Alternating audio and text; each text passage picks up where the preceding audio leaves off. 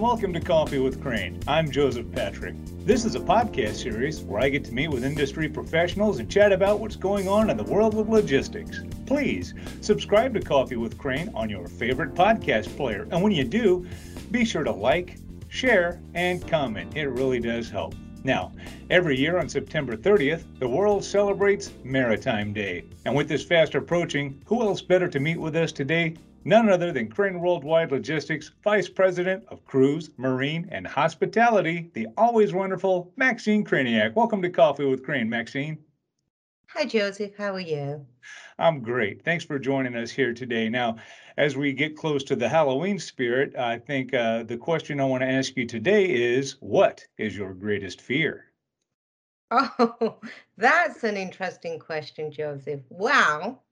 My greatest fear is elevators. Huh.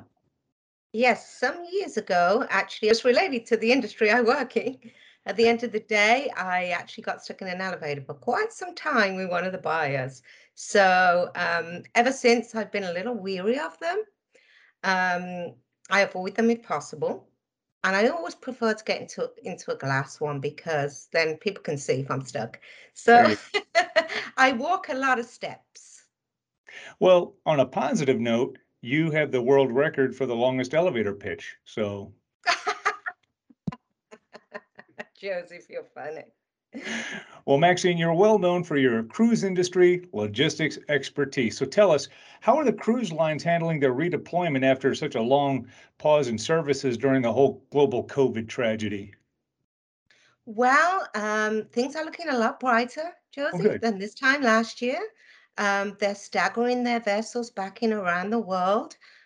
Carnival is hoping to have at least 75% of their ships back on the ocean by June 2022. That's great. So, in fact, this past weekend, the Grand Princess was the first cruise ship to sail out of Los Angeles on her Mexican Riviera itinerary. So things are looking great. There's been a few ships in the supply chain. Unfortunately, a lot of suppliers went for bankruptcy through the Oh, mercy. pandemic. Yeah. So that created a few challenges with sourcing and the supply chain dynamics. But all in all, the ships are getting back out there. I think the industry are very excited. I love to see those ships back on the sea. So, yeah, optimistic about the future. I like it. I like it. And here's to that industry making a roaring comeback. Now, Maxine, I'm from Louisiana, so I'm very familiar with hurricane season. The Gulf of Mexico boasts many ports of call for cruises like in the Bahamas, the Caribbean, Galveston, and so on. And I've often wondered, how do cruise lines handle hurricane season every year? That's an interesting question. And so, for the cruise industry, specifically the Caribbean, the hurricane season starts around the beginning of June and goes through the beginning of November. The peak being mid-August through the end of October. They usually can outrun a storm. The average storm, tropical hurricane, move around 8 to 10 knots, and a cruise ship can get up to 20, 22 knots. So they can pretty much outrun them.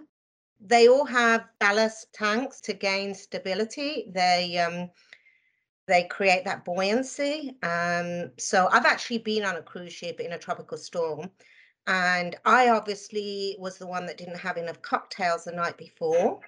It was actually it was a conference. It was an industry conference, and in the middle of the night, when the water was crashing up my windows, I decided to put on my life jacket and head to the muster station. Better And the safe than next day sorry. at the next day at the conference, everybody was laughing because everybody had too many cocktails and slept through the things. Oh, mercy.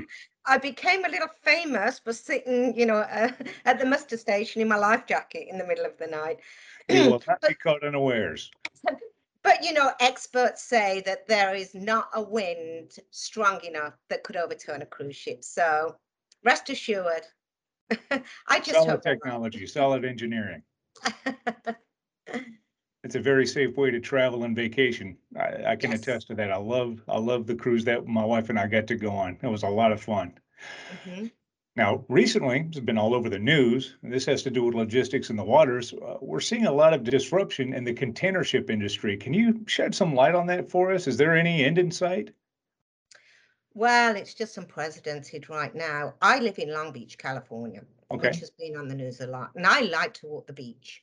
And I mean, you can see container ships as far as the eye can see right now. There's probably around 70 container vessels anchored out there, and the average time just to come into berth is now around 2 weeks. So it's just not getting any better. There was a little relief around June.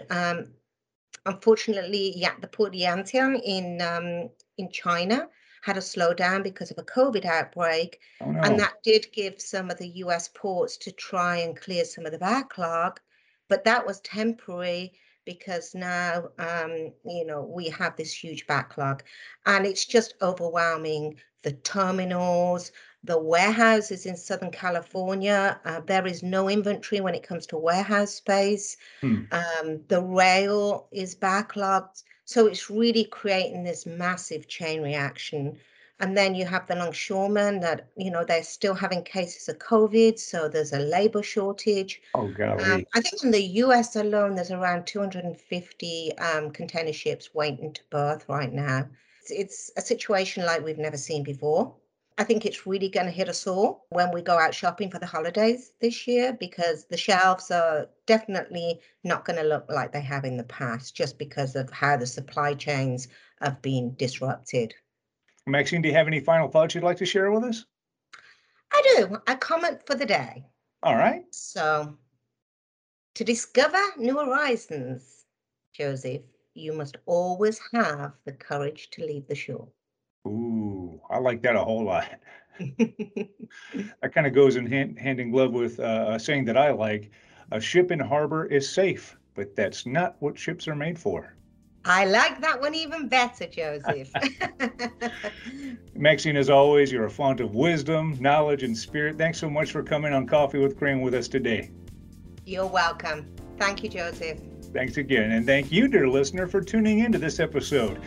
You can find all episodes of Coffee with Crane, as well as our Spanish language podcast, Café con Crane, at craneww.com under the Knowledge Center tab. Again, please like, share, and comment about our little podcast. It really does help. So, until next time, I'll have a hot cup waiting here for you on the next episode of Coffee with Crane. Goodbye now.